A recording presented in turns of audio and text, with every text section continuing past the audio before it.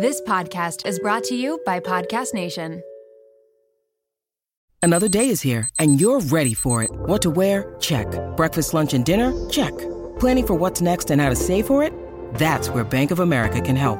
For your financial to-dos, Bank of America has experts ready to help get you closer to your goals. Get started at one of our local financial centers or 24/7 in our mobile banking app. Find a location near you at bankofamerica.com/talktous. What would you like the power to do? Mobile banking requires downloading the app and is only available for select devices. Message and data rates may apply. Bank of America N.A., member FDIC. When you need mealtime inspiration, it's worth shopping Kroger, where you'll find over 30,000 mouth-watering choices that excite your inner foodie. And no matter what tasty choice you make, you'll enjoy our everyday low prices, plus extra ways to save, like digital coupons worth over $600 each week. You can also save up to $1 off per gallon at the pump with fuel points. More savings and more inspiring flavors make shopping Kroger worth it every time. Kroger, fresh for everyone. Fuel restrictions apply.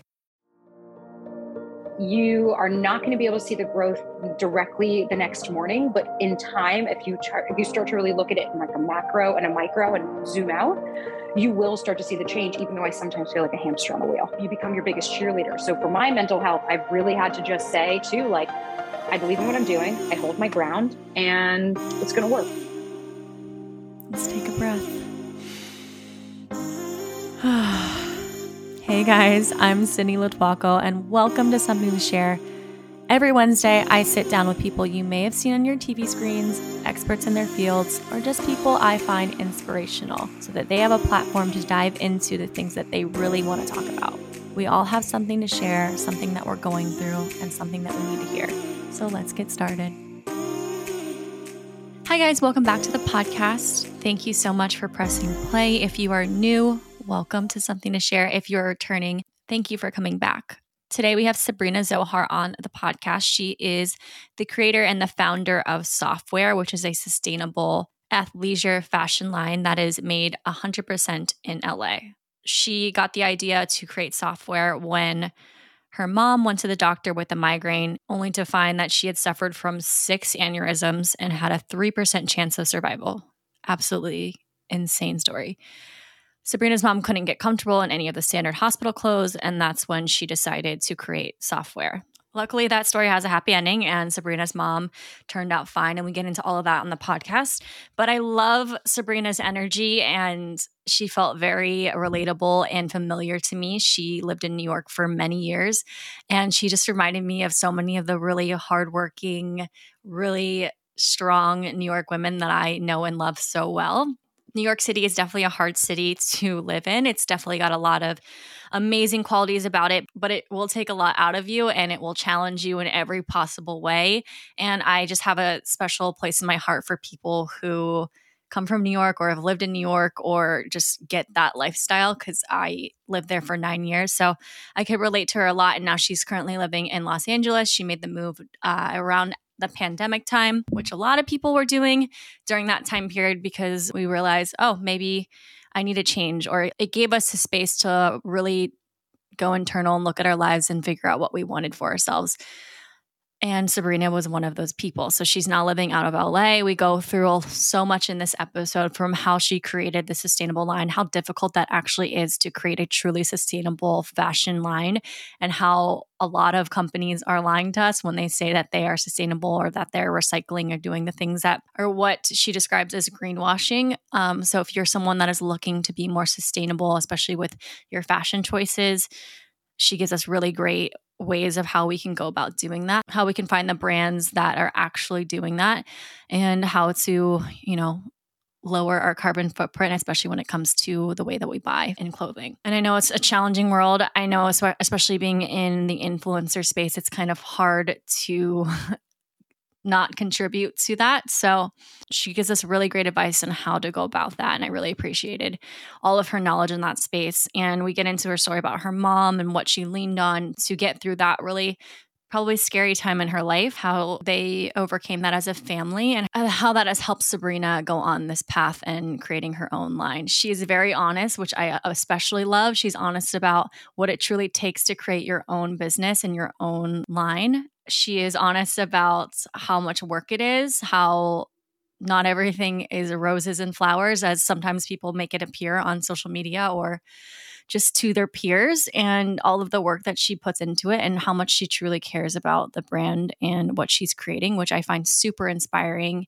And I just love seeing the reality behind what it really takes to create successful brands, what it really takes to create your own company, and how sometimes things aren't always successful overnight, and it takes grit and it takes really hard work. And I love that there's people like Sabrina showing all sides of that. I personally find that really inspiring. So we get into a lot today. I really think you're going to love this episode. She is quick-witted. We even get into things like dating and how she operates as a CEO and navigating this new space as she's moved across the country, all of the things today. So there's so much to take away from this episode. If you relate to it, or if you know someone that could, please share it with them.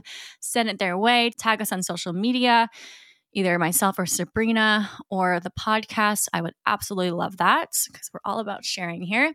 My something to share today, I'm going to read you a message that someone sent me on Instagram, and I literally got emotional almost reading it. It's so sweet. And I talked to her yesterday, so hopefully she's okay with me reading her words. But she was an OG beanie, she said. So if you remember from the original of this podcast, when I was originally starting it with Nicole from my season of The Bachelor, it was a completely different podcast. And now it's evolved into this new space, which I really feel authentic to and really feel inspired by, continue to create within what I'm making. But sometimes I have days where I doubt what I'm doing, or I wonder if I'm even making a difference, or if I'm even making an impact, and if anyone's even listening. You know, sometimes I, like everyone else, I'm sure, have doubt in the things that I'm doing, especially when you're trying to create something new, like how Sabrina does on this podcast. Doubt can sometimes creep in when you're not seeing like overnight success or the results that you want, or what you see your peers or other people in similar circles getting that you aren't. So I can sometimes feel that doubt, or sometimes let that creep in, but I am definitely someone that perseveres, and definitely someone that will continue to work at something, even though it's way easier to stop. So I'm just prefacing that with saying how much this message touched me, because I go through all of those ups and downs that I'm sure many people do in life. She said, "Hi, Sydney. Just wanted to say how much I love following you. I find everything you post so relatable and honest. Love your podcast, especially with you and Nick on together, and I feel like you really treat your followers like friends. You would be my first pick of Bachelor Nation to meet, and I'm genuinely so excited for your wedding, even though it's not till next year. Just wanted to let you know that you're the best." And not to toot my own horn, I'm just really in awe of this message and how kind it was. You don't really get to see a lot of kindness on social media. And I really try my hardest to represent what I hope feels good to other people with anything that I put out in the world. Have I made mistakes in the past? Absolutely. It's all a learning curve, especially when you're going into something new like I did when I first got off the show. It's all very new to everyone. So it took some time, but I finally feel in this like authentic space and feel like I'm trying to be my most self, whether that's online, whether it's on this podcast, whether it's with my relationships, whatever it is, I'm just trying to be myself. It really means the world to me when someone sees that, and when someone takes the time out of their day to send me such a sweet message. And that's something that I really want to be respectful of, because one thing that we can't ever get back in this life is time. And we have to be very careful with what we put our energy and our effort and our time into. So the fact that anyone is on the other side of this listening to me, I just want you to know how much I am honored to spend this time with you, spend this hour with you, even though we're all far apart in the world. And even though I don't get to necessarily be in the room with you myself, but my voice does, or sometimes my videos do. So I just want to say thank you.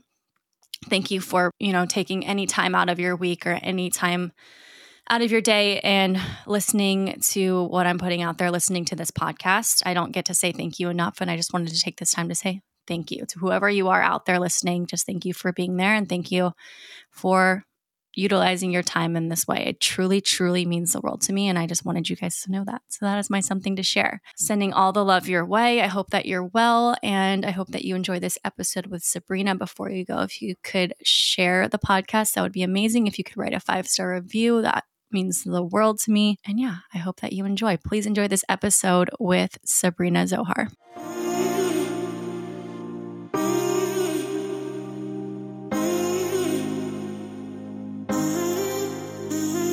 Sabrina, welcome to the podcast. Like I said, we just kind of jump in. How are you today? I'm good, thank you. How are you? Things are good. I'm feeling good. I'm really excited to talk to you today. Likewise. Before we jump into all the questions I have for you, if you could describe who you are, what you do, and what your work is for the people who might not be aware of you. Totally. So my name is Sabrina Zohar. I am the founder of Softwear, and Softwear is a sustainable and ethically made athleisure line that's made right here in LA. Just moved here from New York. So I'm an East Coast transplant that came out west with me and my dog in a suitcase to try something new and grow the brand out here. I love that. I did the same thing. I had been in New York for 9 years and I reached a point where I was like, I can't do this anymore. And I think that you reach that 10-year point and you keep going, or you're like, I got to get out. How long had you been in New York for? I was at 12 years. So wow. I was at that 12th winter coming, or the 13th winter. And I was like, I just can't do this to myself anymore. I'm interested in how that transition was for you, because it's always a different experience. I love talking to my friends who moved from New York to LA or vice versa. Just the difference. I would say I think the best way that I've had to put it is for anyone that's have you seen Love on the Spectrum? I love that show. Yes. Love that show. But you know how like people look at them and they're like, whoa, it's the bluntness, or it's different. That's how I feel like New Yorkers are in LA, where people are constantly like, wow, you're really honest. I'm like, I don't know how to do anything else. Or like, you're really quick. It's like, I was in New York for 12 years. So definitely a bit of a fish out of water feeling and still acclimating. Hold on to that, New Yorker, though. We need that out there. Everyone's just a little too slow paced out there. Oh, man. I don't know if you saw the Overheard LA just did an LA or like New York transplants in LA guide. It's exactly, what I saw. It was actually the most accurate thing I had ever seen. Also, I did convert to Alfred, though, because it's some of the best coffee I've ever had. But just like the praising of Erewhon and the way people date and all of it was so hilarious. It's truly a culture shock, even though we are in the same, you don't realize the United States, every state, every city is so vastly different that this isn't just, I went to another country. I'm like, we're in the same country, but this feels like a completely different world here. So I've learned to hold on to myself, and like your vibe attracts your tribe, as cheesy as the saying is, it really is true here because I'm now resonating with people that are feeling just as lost as I am in the sea, especially when it comes to dating or friends or anything like that, especially with work, with everyone being so slow to do anything here, which I actually don't even know if people work out here. We're still... Yeah, that was the running question. Everyone, with the highway being so crowded, it's like, is anyone at work? It's so crowded. Yeah, or I'm like, how do you afford to live? And then you're going to Spain. I'm like, with what money? Everyone is in Italy right now. And here we are just seeing like a fish in a bowl, just watching. Like, I don't know how you guys do it. I know, it's amazing. But hold it down out there. Hold down the fort. I appreciate you. Always. Before we jump into more questions on Softwear, because I can't wait to talk to you about it, I ask these 2 questions of all my guests. The first one is super simple. Anything that you could share. I know you have it with you. An object from your nightstand, surprising, or with an interesting backstory. So what'd you bring? It's not even, it's very basic. It is a plant. Now, the reason I chose her was because it is a reminder for me. Like when I'm about to make the most LA statement I think I've ever made.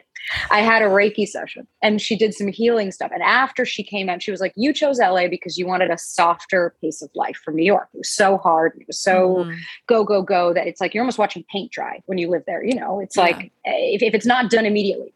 So I've been a plant lady for one too many years. And I got this guy when it had leaves, I think just 2 this size. And the reason I keep this by my bed is because it really is a constant reminder. 1, I need water and sunlight like a plant. But 2, that the growth and the changes and the evolution that don't happen overnight. I've had her for a year now and I'm like, oh my God, we have 6 new leaves. We've got her giant little like diva stick hanging out. They're all like trying to find the sun. And it's just one of those reminders for me every morning when I look at her that like, you are not going to be able to see the growth directly the next morning, but in time, if you start to really look at it in like a macro and a micro and zoom out, you will start to see the change, even though I sometimes feel like a hamster on a wheel and it feels like the same thing. Yeah, that's really beautiful. I love that you shared that. Yeah. And I can relate to that so well, even though I didn't have a Reiki healing session. That's exactly the reason why. I mean, I've been wanting one. I'm fully on board with it.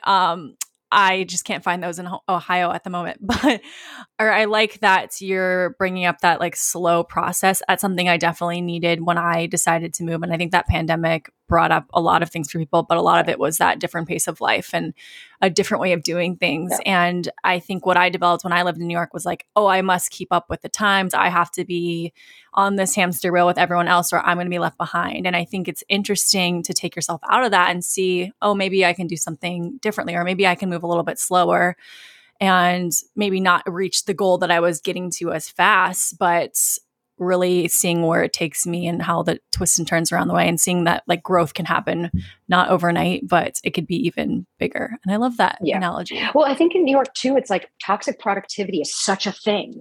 It's like, if you're not hustling, if you don't have 7 jobs and if you get more than 4 hours of sleep a night, you're doing it wrong. And whilst I did that for 12 years and I was literally like working myself into the ground, I also compare it to like when I started working out. I was the laziest sack of shit. I didn't do anything. I was a pack-a-day smoker. I was so unhealthy. And I didn't want to get bulky. I didn't want to do all that. And so then I started working with my trainer now, and she would always remind me like, it's time under tension. It's not about moving fast. It's not about going quick, quick, quick. The slower you move, the more you feel the movements, the more results you're going to see. And it's doing less reps at a heavier weight. That took a lot for me to process. To be able, and like after every session, she's like, "Well, I'm just waiting for it." Because I'll go, "Okay, so what's next?" And she's like, "That's it. We did your 5 movements. You did your. That's plenty. You are more than enough." And it's like, and then I started doing before and after photos, going, "Oh my god, my ass grew. Oh my god, my waist got smaller. It's working." And it's like shifting the perspective to understand that even in times of the summer, like summer for us in software is very slow. Obviously, it's not. It's just not our season. And this is my time to relax and to be like, it's okay. Come fall, I'm not going to be able to breathe or even remember what day it is. And that, as a New Yorker coming here, has been really weird and uncomfortable. But I feel like you have to do the uncomfortable to grow. But so necessary, right? Yeah. I noticed that too. I was like, oh, wow, I don't have to feel strung out all the time. And I don't have to be doing 20 things to make it look like I'm being productive, but I'm actually not. I'm just like making it by. Yeah. So I was like, miserable. We were like the Walking Dead. Yeah, exactly. Anything that you can share on your heart or mind lately? It would be software related or just anything on your heart. I think honestly, what I've been in therapy for 3 years now. And I think it's just within the last year that I really started to do the work and like actually hold myself accountable. And I think within that, what's really been on my mind lately is just watching. I feel like in LA, I'm around a bunch of like oversized children, where it's a lot of the Peter Pan, especially in the dating world, but like even just in people. And I started to really see, and it's been weighing heavy on me, how many people are kind of walking around with this trauma and this just these things that they don't want to face. And this almost like, the more avoidant you are, the cooler you are. And I feel there are so many people I just kind of wish I could just hug and say like, it's okay it's okay to acknowledge that maybe you're not feeling great today, or that maybe today is just not your day.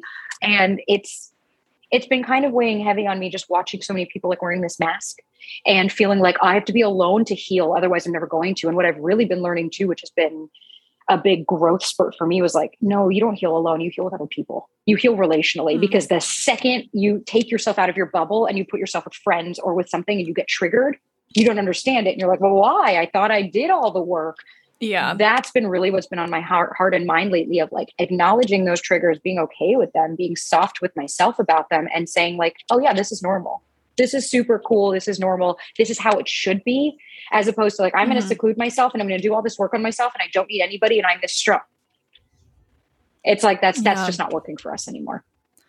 Well, it's really, we don't have that luxury to just like pause our lives so much and like be alone and be introverted. I mean, we had 2 years we were forced to do that kind of, which brought up a lot for people, but we don't have that luxury. And I think you can do all the work by yourself and take the time and do the meditating and the journaling, but it doesn't really show up and you don't see the growth until you've actually applied it and been around people and all the things. So yeah, I feel you. And it can be hard too when you've done that work for yourself and you feel like you're growing, and then you can recognize it in other people who maybe aren't or are putting up a front about it. and just like want to, like you said, hug them, because from going through it yourself, have the understanding of what they might be going through, but they might be covering up with other stuff. Yeah. And you depersonalize it as well, like taking yourself out of it. That's like the 4 agreements. It's like one of my favorite books, and it's a very simple concept, but one of the agreements is don't take things personally. Because very rarely, like how someone treats you has nothing to do with you. It's directly how they see themselves. So when you really take yourself out of it and you're like, oh yeah, it's not the Truman Show. It's not that everything, the world revolves around me. That's like been my practice on a daily basis, is like, take yourself out of this. This has nothing to do with you, and see how somebody else maybe is living and going through their day, because maybe they just need somebody to be like, hey, do you need to talk? Yeah. Less pressure on yourself that way. Let's get into your company and all the things that you're doing. I would love to hear what created Softwear. Like, what was your idea behind it? I know you worked in fashion before. How did you come from that fashion history, live in New York, doing all the things you're doing, to creating this really beautiful company that you have? Thank you. Yeah. So true and full candidly, like never in my entire life thought I was going to be here. Like I always thought I come from my parents moved to America when they were, my mom was 10, my dad was 23. And they came with nothing, and very like American dream of, I had an entrepreneurial father who always instilled with us, like, you don't need to work for somebody else, you could do it yourself. And then my mom who, became a housewife and kind of let go of all of that. So like growing up with that dynamic, I always knew I wanted to do my own thing. I wanted my own independence. I just didn't know how. So when I moved to New York I had just turned 19, it was my 19th birthday, and I went to visit my sister. I just never left. I went to acting school. And along the way, I was like, this is not for me. This is above my pay grade. It was just not what resonated. So I went to fashion school and dropped out of college, like so many great entrepreneurs have, and started working for a company in wholesale. And that started my career. So I was like a buyer at first, and then started doing the selling. And I did that for about 4 or 5 years. And 2016, it kind of starts as a bit of there's a few things that got me to where I am. And it was like really what started it was my health and wellness journey, was realizing when I was a pack-a-day smoker and I was on all these meds for depression and anxiety, and truly just needed to fucking face my shit. And I cut it all. I went paleo. I changed my life. And that started this journey of like, okay, I want to do something in the health and wellness industry. And I was at the time working for a showroom that was doing these high-end designers and brands. And I was miserable. On paper, I had the best job. I was traveling everywhere and I was doing all these shows. I hated it. I couldn't wake up half the times. And at the time, that's when like I started working out and lost a bunch of weight and like really changed my body, and was like, okay, I'm just going to get a job in the whole and wholesale in a fashion brand that's athletic. That'll solve my problem. And then my mom one day went to the doctor with a headache, and she was like, something's going on. My mom's very spiritual. And she said, the ocean's yelling at me. And I'll never forget my famous last words were, Mom, it's in your head. And I was right, because sure enough, they found 6 brain aneurysms that corroded the top half of her vessel. So we have, it was pretty wild. We have 2 here, 2 in the back, and then 1 goes here. And she had them all over the top of her head, which controls your vision, your sight, or your vision and sight, your head, like all of your senses. Just neck down, pretty much all of your movement come from that. So at first when she had that, I remember I told my boss, and he was like, well, you don't need to go see her. So if you go see her right now, it's job abandonment. We're not going to pay you anymore. Ew, bye. And I was like, great, see ya. And I walked out, and I was like, made it easy. Made it so easy. And I was like, then again, I had a New York apartment, and I was like, what am I going to do? And so how am I going to pay for those? Like, I couldn't live in the East Village without this job. I'm like, oy. So let's just say savings went really quick. But I went down to Florida where my mom is, and I stayed with her for 3 months. And literally she was like a petri. She was like a little dish. She was like a baby doll. Not only did she have that, she had 2 dissections on the neck, which means there were 2 clots connected to her neck. So everything they tried wasn't working. We had like 3 surgeries that were, the whole family came together, and we all had the house rental, and we went to the hospital for 15 hours, and then they come out going, we got some great images. And we're like it didn't work again. And the only option was we have to shut down the vessel. And they were like, we're going to give her, I'll never forget. It was like a meeting with like 15 iPhones. The whole family all over the world was like on this call. And I was with her. And the doctor said, I'm giving you a 3 to 5% chance of them making it through. He was like, we have no idea what we're going to do. We've never seen this before. We had 12 specialists around the country, and no one has any idea what the fuck this is. Great. And my mom instantly just went, she cried, and then she stopped, and she's like, all right, well, it's not my job to figure out how this is going to work. That's on you, but it's going to be fine. And I remember that's really where it all started for me, of like mindset. Mindset is everything. And at the time I started, I found a job with an athleisure company. So this is kind of how I got into this world, because prior, never even thought I would do basics. And it was this athleisure company, and she had modal, which is the fabric that we use, but it wasn't the blend that we have. And it was the only thing my mom could wear. So I brought her a bunch of the samples, and it was the only thing she felt comfortable with. And that's when I was like, there's something here. And it made her feel, and to what she says now is, it made her feel like a human. She's like, I didn't feel like a patient anymore. I felt like a person. And so we got her all this stuff, but it shed like crazy. You would say hi and it would confetti out. And so that's when I was like, okay, well, this isn't going to work. And I signed a new lease, got this Brooklyn apartment, was ready to go, got all these clients. Sure enough, a month later, the woman closed the company, embezzled the money, all of my checks bounced, and that was it. You no longer had a job. So I was literally what am I going to do? I was at my lowest. My mom was still in the hospitals, no job. And I was like, I'm fucked. And her investor said, come up with a new concept. So I came up with Softwear with my sister. At the time, my sister was a spin instructor. And we kind of went over what's missing in the market. What are we seeing or not seeing? And every client kept telling me, I want sustainable, I want high quality, and I want made in America. But why do I have to pay $300 for it? I was like, yeah, you're right. True. Try. Why should you? So that kind of set me out, and I created Softwear. And then her business, everybody kind of said no. And it wasn't until a friend of mine came and said, well, why don't we just do it? Like, I'll do the back end, you do the front end. And I was like, nah, I'm never going to do that. And then the day after my mom's surgery, she went in, and I remember it was like, that was either going to be the last time I ever saw her again, or this was going to work. And we got a photo of her in the hospital bed with 2 thumbs up. And I literally called my friend and I was like, we're doing this. And I started the next day. Oh my gosh. Wow. I just take a breath for that for a second. Right. That is such an incredible story, and thank God your mom's okay. First, I want to ask, what was it about your mom that she was so sure? Like, was she always like that? Or what? I know you said she's spiritual. Like, what was that quality about her that she was like, I know what you're saying. I know we have all these doctors, but I'm going to be fine. Like, what was that? So it's funny. She's normally actually, she's been like negative in the past, where she's very like, she's a neurotic Jewish mother who everything is like glass half empty instead of full.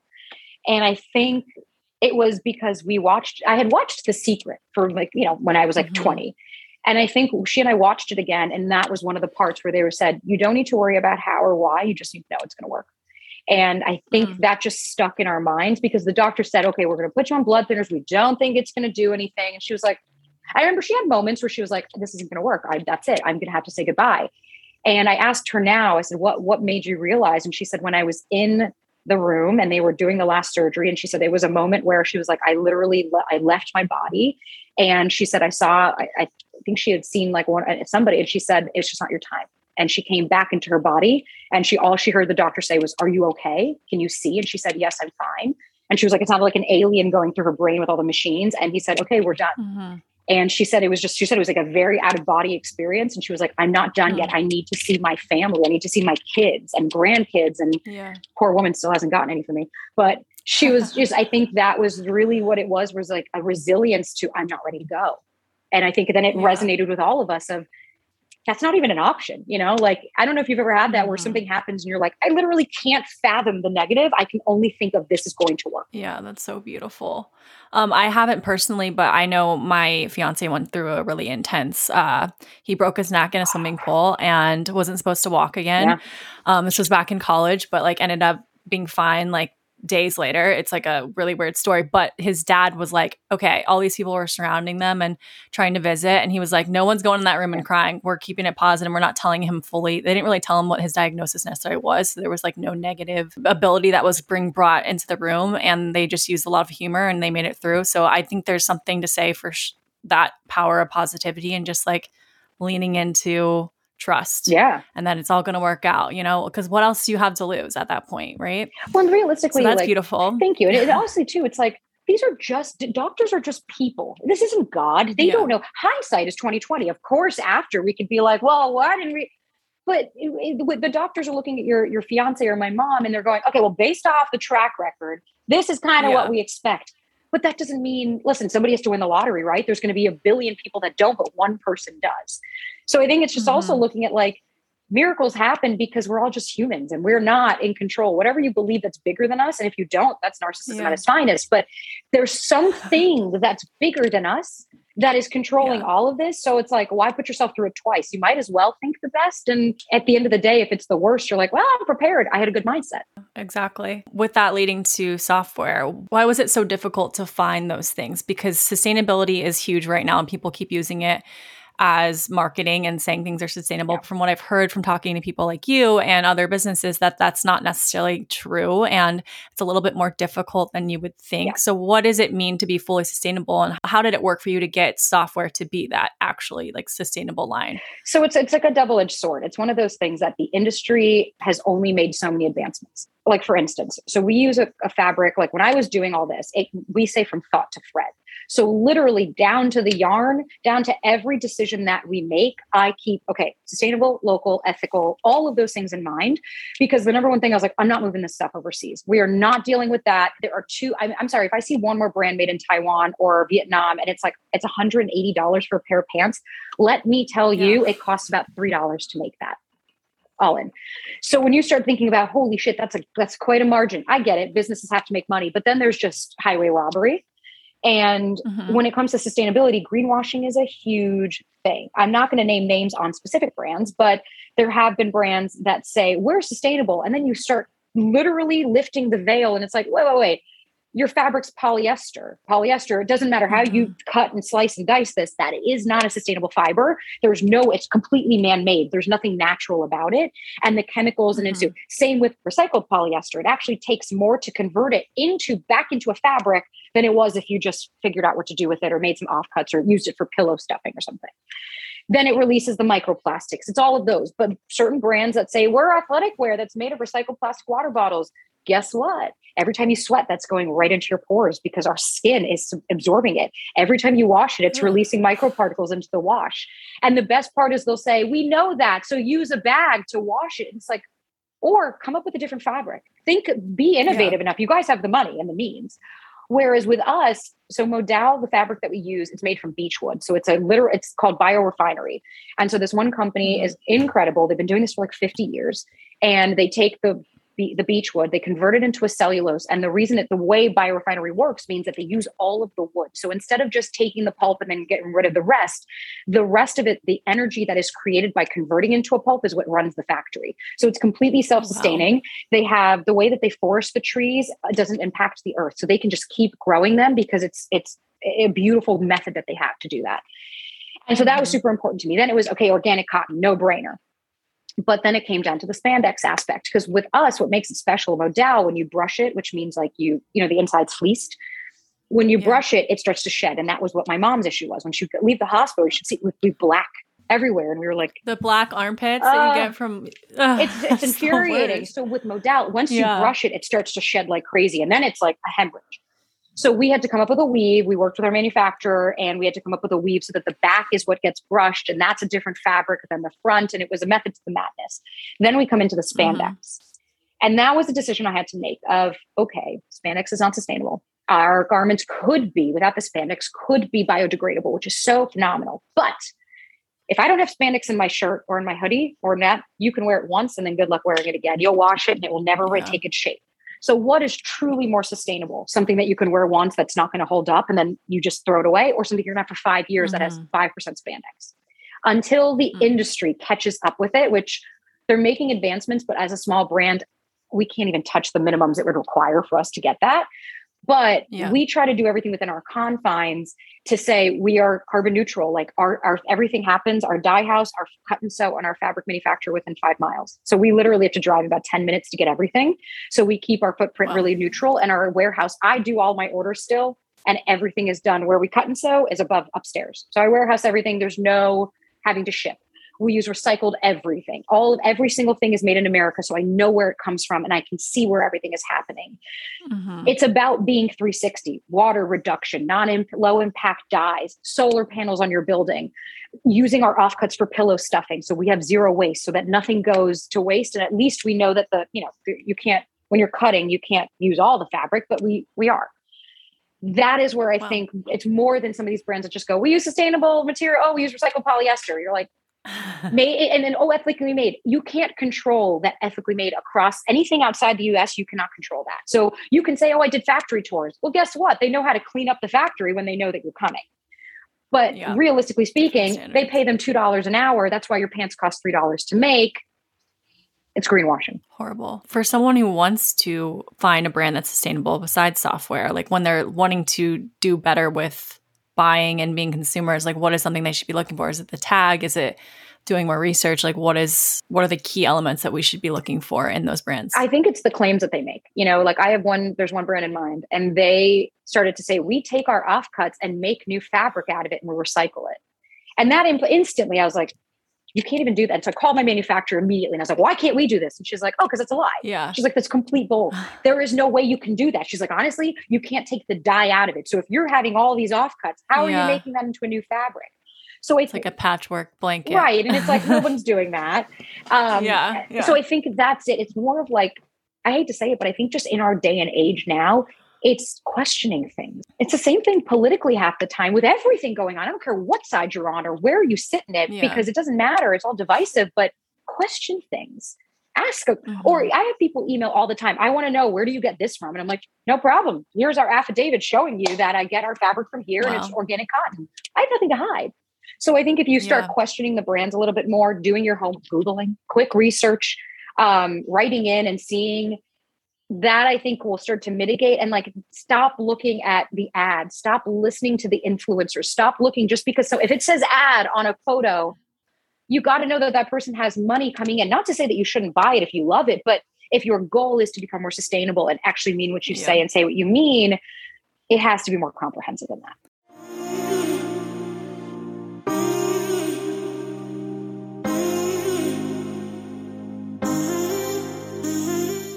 Yeah, I was speaking with another designer on here, and I'm a part of that whole influencer world, but it's very challenging because it's the whole industry within itself is not sustainable, because you're receiving items all the time and you're like being told to try these things. And there's companies like that you can't really get the full spectrum of what they might be doing or what they say is true, but it might not be. So I guess it's just a matter of like awareness and making that extra step of like really doing that research and figuring out if that's something that you want for your lifestyle business, anything like that. But I love that there are companies like that you have done the work, and because I feel like it would not be the easiest thing to try to accomplish, especially as a startup, to like want to go throughout this whole process. But I like that you stuck to your guns on it. We're like, no, let's find a different way. Let's find a new way to make this, or let's find a different fabric. And it shows that you put that love behind it and how you created this really beautiful product from it. Thank you. But not everyone is like that. No, and I think, and I get what you're saying, because I'm like, I have the influencer stuff too. And I think it comes down to like, do you trust the person? Like if I saw that you were doing an ad, I wouldn't go, oh, I don't believe her. It's like, no, I trust that you have the taste to go, I'm not going to work with a brand I don't believe in. But it's, when you start to see all of those, this, that, and the other, where you're like, do you actually love that way? Do you actually like it? Because you lose trust in certain people, because you're like, then you start to scratch and you're like, wait a minute, but that's made overseas. But I thought you said you loved you know what I mean? You start to kind of, the castle starts to crumble. But honestly, the reason most people don't do it, it's fucking expensive. It's really hard being made locally, sustainably. Like our costs have gone up 40% since COVID started. And I've had to explain that to consumers like, hey, our pants are only $88 and I get price resistance. And I'm like, I get it. We're not a brand that you don't know who we are. You've never heard of us before, but we're still less expensive than all of Nike, Lululemon that's made overseas. And here's a question. How much do you think it costs a big brand to make a t-shirt, a printed t-shirt? Probably like $1. 6 cents. You're joking. My friend did sourcing for a big company. We won't say the name. And I literally... Most of those shirts are $70 that they're selling. Yep. 6 cents. That makes me want to throw up. Because then you start to realize there's no way anyone's getting paid fair. There's no way. And then it's like, what fabric are you using? How are you getting it so cheap? Yeah. Those are those little questions that you start to have to ask yourself of like, our dollar is casting a vote. Why would I support somebody doing that versus a brand that might be small? Like I usually go for small brands. If I see an About Us story that has a founder connected to it, I'm going to support, because I'm like, there's somebody behind that computer that's super stoked. And I love that you are so involved. And especially when you first started the company, you were doing everything. I mean, even on the website, you're the model for most of the clothing and all of it. It's lovely. So what is that like? Like when you're starting a brand, like I know your passion's behind it, you want to do everything, but I feel like that could be kind of difficult to get everything off the ground. So what was that like? And what did you learn from doing literally everything in the business? So especially starting out? I still do, which is here we are. I personally, I wouldn't have had it any other way, because what it allowed me to do was, like, my mom always drilled that in my head. Do every single thing, because then when you pass the buck and you hire someone, you can say, hey, by the way, I know what's involved in this. Like, we had somebody doing our emails and he would say, well, it takes me, I'm charging you 2 or 3 hours a week. And I said, for one email? Guess what? Guess who used to do them? It took me 10 minutes. Yeah. That's when you can spend, and you also then realize where your strengths and your weaknesses lie. So like when I still pack all the orders because I like to do my handwritten thank you cards. I enjoy doing that. And yeah, one day when we get to the point where I can't keep up with all of it, like we're getting there, and it's starting to happen where I'm like, yikes, I don't know if I could do it all. But I enjoy that touch point. And I enjoy when people are like, wait, it's really you? I'm like, yeah, it is. This isn't a story. But like, I had to model, I had to do all that. I still do, because that's how a small brand goes. And I see so many friends that'll get, I got $150,000 investment. And I'm like, amazing. What are you going to do with it? Oh, I'm going to hire this person. I'm going to hire this person. I'm going to hire this person. And you're like, you're going to spend all your money in the first month. And then what are you going to do when that doesn't lead to a result and you have no money left? So I've been smart enough. And then like, even over COVID, when COVID hit, I honestly thought that was it. I thought I was going to close the company and I was going to be done. So I moved all the stuff in my apartment. I had a duplex in Brooklyn and I had a warehouse downstairs. I had 6 racks and then I had about 100 bins, and I started tie-dyeing everything. And I would do custom orders. So if you ordered something, I'd be like, yep, okay, you want this color? No problem. I'd make it in my sink. I was tie-dyeing for about 13 hours a day, and I did it all myself, and I can die happy never doing that again. But it was a proof of concept to say, holy shit, people want tie-dye. Then we found a dye house and I was able to export. And I think that's the whole, like, don't run before you can even crawl. So like my advice to every first founder and entrepreneur is like, do everything yourself so that you know what to hire and what to do and where to put your resources, because then your time is more valuable to spend it on the growth versus fucking tie-dyeing a pullover. I mean, you really were in the market. It's better than making banana bread like everyone else was doing during the pandemic. I'm very grateful that the tie-dye saved our business and scaled us to a different level. But again, I'm really happy never doing that again. I feel you. I keep seeing videos like this of people being like, if you're in a job right now, like do basically the bare minimum, do only what you're supposed to be paid essentially for what you were hired for. Like, what is your stance on that? I feel like you probably believe differently. Like, what is your mindset with that whole theory of like only doing what you're being paid to be doing? So I think it's a double-edged sword. I think you should be respected for your time and your energy. So if I'm hired to do, let's say you're a social media manager, if your boss comes to you and starts asking you to like sweep the floors every day, okay, well, that's when you're like, well, hey, but I wasn't hired for janitorial. I was hired for this.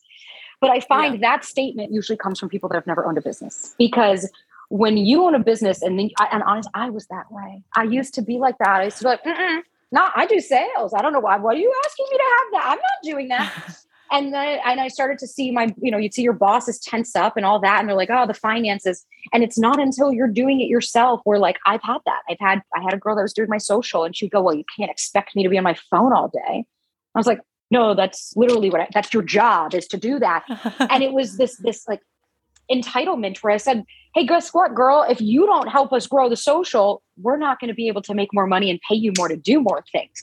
So I think it's that mindset of like, you've got to put your ego down just a little bit and understand that like, you kind of have to do a little bit more if you want to scale within reason. Know your worth and know what you're being asked for. But yeah, I find that statement comes from people that have never owned a business or have nobody in their life that has owned a business. Because if you did, you would know that went out the window at 6 a.m. when you're answering emails upon waking. It's a completely different ballgame. But I think what you learn from doing it all and really putting in that effort really is much more beneficial than just being like, I only do this. And especially if you're just starting out somewhere, or like if you're just like getting into the work industry or workforce. Yeah. Gotta learn some stuff. 100%. With scaling, and as you guys are growing, I mean, you're in Bloomingdale's now, you're in all these fitness companies, which is incredible. How do you maintain like the integrity of your brand and all of the things like the sustainability and all of that? Like, how do you maintain that and grow as you are? I mean, I think it's just being selective. And, we have said no to clients before where we're like, that just doesn't make sense for us, or the units don't add up, or the dollars, in the cents. But for us right now, on the contrary, actually scaling is easier because we have it implemented. We have it in place which is what you need to do. Like when we started out, we said, okay, we're pricing at making And we kind of fucked up, truth be told. I priced it at making 1,000 as opposed to pricing at making 200, because as you scale, you'll save more money and then you can make more and things like that. Now which is why we've had to adjust pricing, because we're like, hey guys, this is just what it is. Like, we're a small business. We can't afford to eat up. Everybody else is hiring their costs. We have to compensate somehow. So what we do is like, the number one thing is when you're starting out, find out your tiers of like, okay, if I get to 500 units per style, per color, this is the price. And then here, and then here, and then here, then you can start to figure out where the scaling is. And honestly, what it really comes down to is like tight and right. We tried it. We tried doing, let's all these new colors and let's introduce all this and let's do all this and let's try new styles. No, you focus on what made you. Lululemon started with one pair of pants, and he made that one pair of pants until he became a household name and needed to expand. And I see it all the time. Oh, you should start this and you should do a kids line. It's like, no. Let's perfect our 5 styles for women, 4 now, that are tried and true. We know that they sell. We know that they work. We minimize our numbers, and so that we can scale and just produce what's selling and become more sustainable. So we're not sitting on a bunch of stuff. So I think if you want to scale, it's about asking those questions. How much do I need to make? Where do I need to go? And what's my goal? I love that advice. Yeah. We always want to get to like the end of it all, or we want to listen to like our peers or people who are asking for certain things or the customer. But sometimes you have to just really stay true to your original vision and just like baby steps. Let me tell you, watching the little plant grow. Customers have no idea what they want. We did poll, and I've learned that. We did a poll, and I did it multiple times. I said, what colors do you guys want? Like clockwork, the ones that got the most engagement were the lowest sellers, because consumers think that they know. And then when push comes to shove, they're like, I want it in black. And you're like, like true New Yorkers. But it's also true. It's like, you have to have confidence. You have to know that if you started this business, you know what you're doing, right? That's why you're the founder, CEO, whatever fucking title you want to give yourself. So trust that and know that when you're doing this every single day and you're going in and you know what you're doing. What would you recommend to founders, people who want to start a company or who want to create longevity in the company they already have maybe?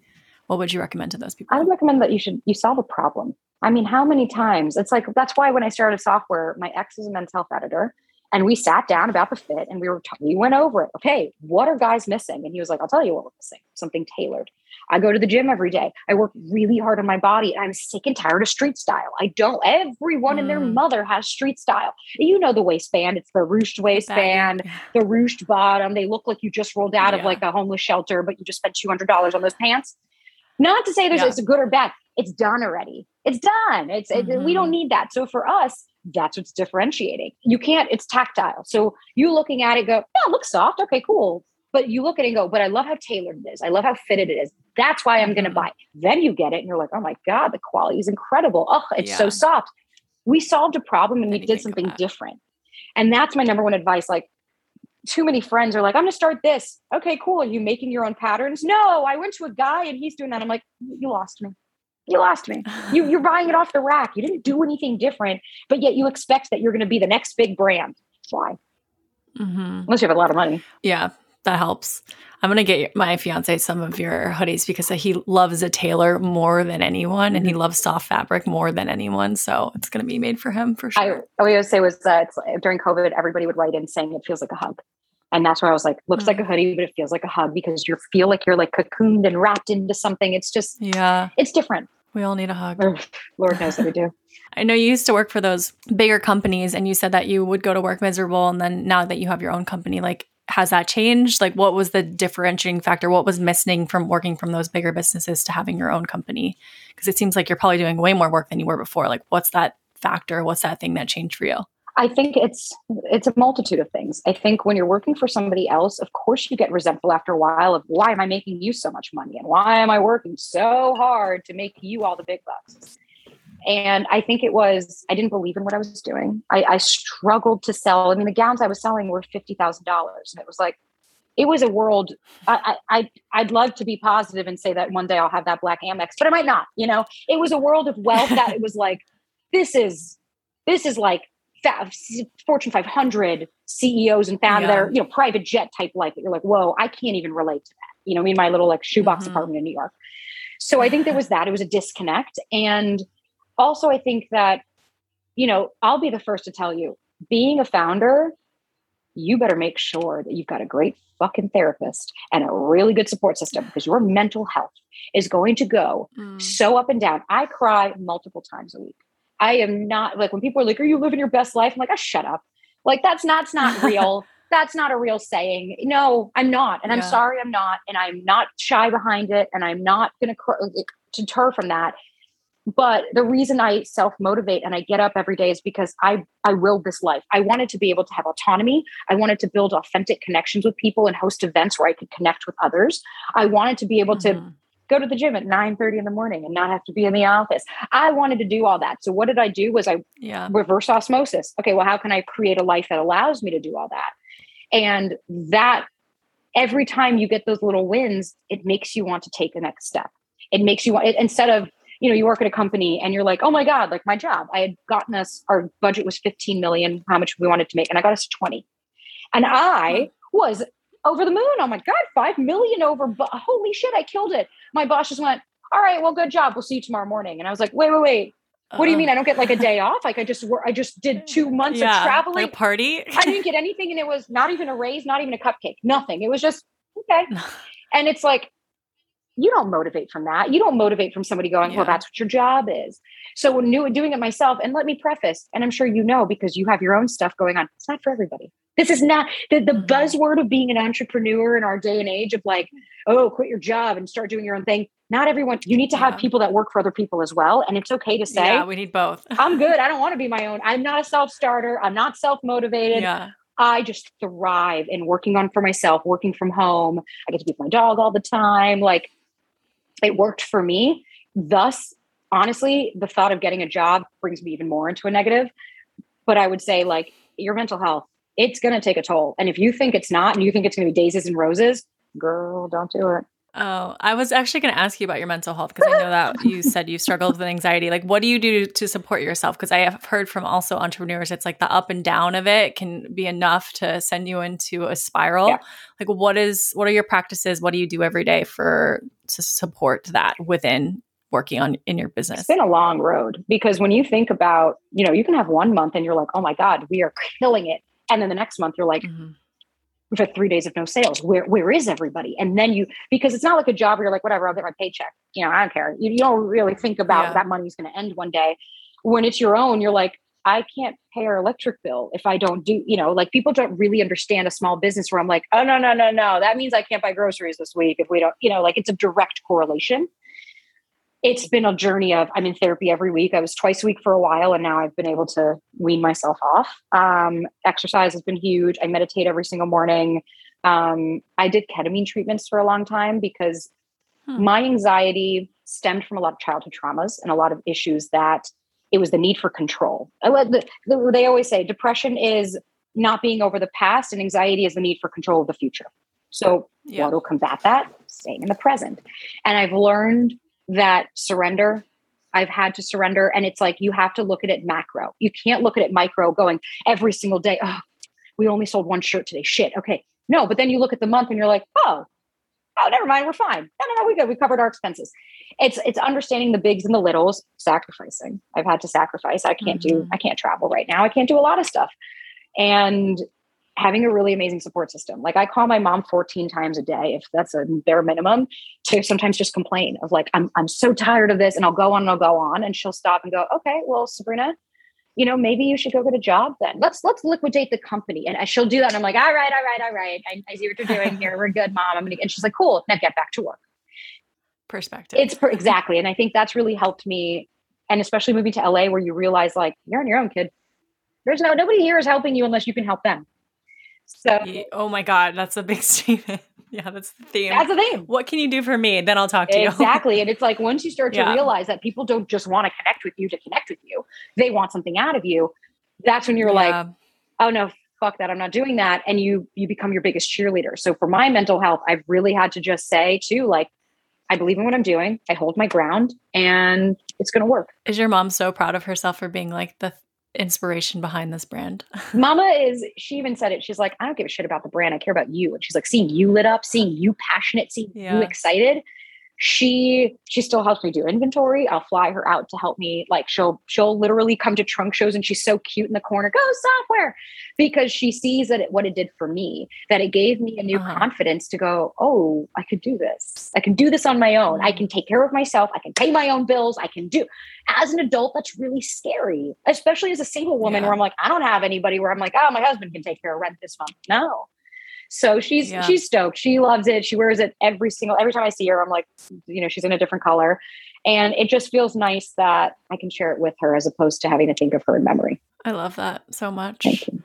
One more question on that with like dating and all the other things, with you being such a like strong force and like having your own business. Is it hard for you to date and go into that world now, especially it being different from New York, which was also hard in itself, but is it like hard for you to be like a strong woman and go into the dating world? Is that difficult or is that easy? What's that like for you? It's funny. I was listening to my favorite podcast. It's these two comedians and somebody asked them, oh, are guys intimidated by successful women? And he was like, nah.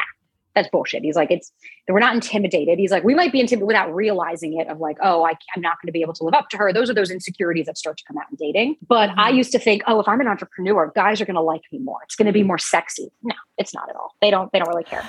But I was talking to my friend yesterday, he's this big meditation guy. And he was like, do you struggle to get out of your masculine and into your feminine? And that's, I think, where the tap dance happens of, nowadays with every work equal and men and women and all that. And I'm like, hey, yeah, I'm with you. I'm cool. I'm jiving on that. But in dating, I still want to be pursued. I still want acts of service is huge for me because I am running my company all day. I'm always with the, that it would be nice to have a guy be like, babe, don't worry. You go relax. I got this. And you're like, I can settle into my feminine energy and just be like, he's taking care of it. Not of it. It could be a straight gay. It doesn't matter. It doesn't matter your sexual orientation. It's just allowing somebody else to take the masculine and the feminine. That is what I've struggled with because I can't. I remember a guy. I don't do online dating anymore because it's been a bunch of avoidance that hasn't worked out for me. And I remember a guy, we talked for like 5 days and the New Yorker in me was like, hey, all right, what are we doing here? And so I said, here's my number. Let's get a drink. And he texts me, aggressive, don't you think? And I said, no, I think you meant assertive. And he goes, oh, same thing. And I was like, that's actually not the same thing. Yeah. But that's when I realized like, you got to be in your feminine. You got to let the guy do it because it doesn't matter how much I'm forcing it. In my business, I can go head on and I can be a bull and I make the choice. But when it comes to dating, that's another person's choice. So you've got to learn to let go of that. And like at the end of the workday, strip it all and say, that's not me anymore. Yeah. You want to be able to ebb and flow. And we have all sides of both. Like we're all individually have masculine and feminine. So it's nice for you to be able to like let go of the masculine because you're in it for a long time. You have to be to run this business and be on all the time. So I'm sure it would be so nice to just let it go for like a little bit. So yes, I have high hopes that you'll find it. I hope soon. Yeah, me too. But I was curious because you are such a strong force. So I'm sure that it's not the easiest thing, especially with dating in LA. It's a whole other thing. Yeah. But the pool is smaller. Pool is smaller, but what does that mean? And people don't want to travel to different parts. No, the 405 is the other side of the world. But the pool is smaller. And like my friend yesterday, he was like, you know what? We just have to accept that we're going to have less options, but that means that the options that you do have are going to be that much more special. Quality over quantity, Exactly. Love it. I have some final questions to ask you. They're very simple, and then we can wrap. Oh. First one, what do you want your clients, whoever buys from you, or even just like anyone you're around, what do you want to be remembered by or known for with your company or you as a CEO? I think just in life in general, the biggest compliment I ever receive from people is like, I feel very comfortable around you. And I'm like, that is what I want to be known for, because I feel like all day we're walking around being different versions of ourselves, constantly being a different person. So if you can cut somebody that feels like home, that feels like you can take that off and be like, let's talk, let's have a real conversation. Yeah. I want to be known for that because like our customer service, I am like that with people. Like, hey man, it's me. Da, da, da. And people are like, wait, it's really like, you're the owner of the company emailing me. I'm like, yeah, hey. And I humanize it. And that's what I want to be known for. Aside from the product be amazing and all of that, I want people to feel like they can relate. That's why I'm very open about my mental health of like, hey, I'm just like you. I'm not any different. I'm not any more special or less. I'm putting my shoe on one foot on the other, and I'm dealing with my struggles. So I think if I can make people feel comfortable, I've done God's work. Anytime you might have overshared or said something or done something that you might have wanted to say differently, or do you own that? What does that bring up for you? All the time.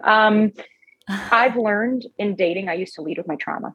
I used to lead with, look at all these things that I went through and look how I overcame them. Instead of leading with, this is the woman that I am now. And that's just a byproduct and how I got here. And I think I used to overshare about, this is what I went through in my childhood. And this is what I'm going through. And these are all those things. And then you wonder why someone's like, oh, I don't know if I want to deal with that, because they don't actually get to know you. So I don't regret it. I very much live in my own truth, but now I'm just learning as an adult, same with business, pleasure, relationships, anything, to hold a few cards to your heart and lead with who you are. And the stories are going to come with it. You can share all of that later, but that doesn't make you who you are. It's just, I wouldn't be as funny if I didn't have that shit. True. Right? You're very funny. One last piece of advice or thought to end us on. I think the only thing that really comes to mind is like, don't try to run before you can walk. Like, take things step by step, be yourself, be honest. Listen, like I said, we're all so many different versions of ourselves in a day that you can honestly, at the end of the day, I think that's why people have an identity crisis, because they don't know who they are anymore. So if you can live in your truth and accept like, hey, not going to please 7.5 billion people, right? Like, not even pizza can do that. There's not one thing in this entire planet that everyone likes, because there's going to be someone that goes, well, I'm gluten-free. And you're like, you fucking ruined that analogy. So I think it's just accepting that, of like not taking it personally, and just, like it's a step-by-step process. You got to love yourself to the point that you can, and you have to accept yourself for who you are, because not to say that excuses bad behavior. If you're a shitty human, or if you don't treat people well, or if you're avoidant and you have issues, no. You don't just accept yourself. You got to work on that. Yeah, work on it. But I think it's just that reality and self-awareness. That's a big thing that we're lacking these days. And so that's my last little bit of stoicism there. Magic. I loved this conversation. It was so nice to meet you. And I agree. You are very easy to talk with and very open. And I really appreciate that. So thank you for that and everything that you do. Where can everyone find Softwear, buy it, find it in store, anything like that? Right now we're predominantly online. So it's wearsoftwear.com, W-E-A-R, soft, W-E-A-R. And just Wear Softwear is our Instagram, our website, everything. And if you reach out to anything, you'll get me. I love it so much. Thank you for being here. Have a great rest of your day. Thank you for having me. That is it for me today, you guys. Thank you so much for being here and for listening. Before you go, make sure that you rate, review, and follow, as well as subscribe so you never miss an episode. And one thing you can share in the meantime, this podcast, obviously. Send it to a friend who needs some inspiration, or give us some love on social media and tag us at Something to Share Podcast on Instagram. And I'll see you next Wednesday.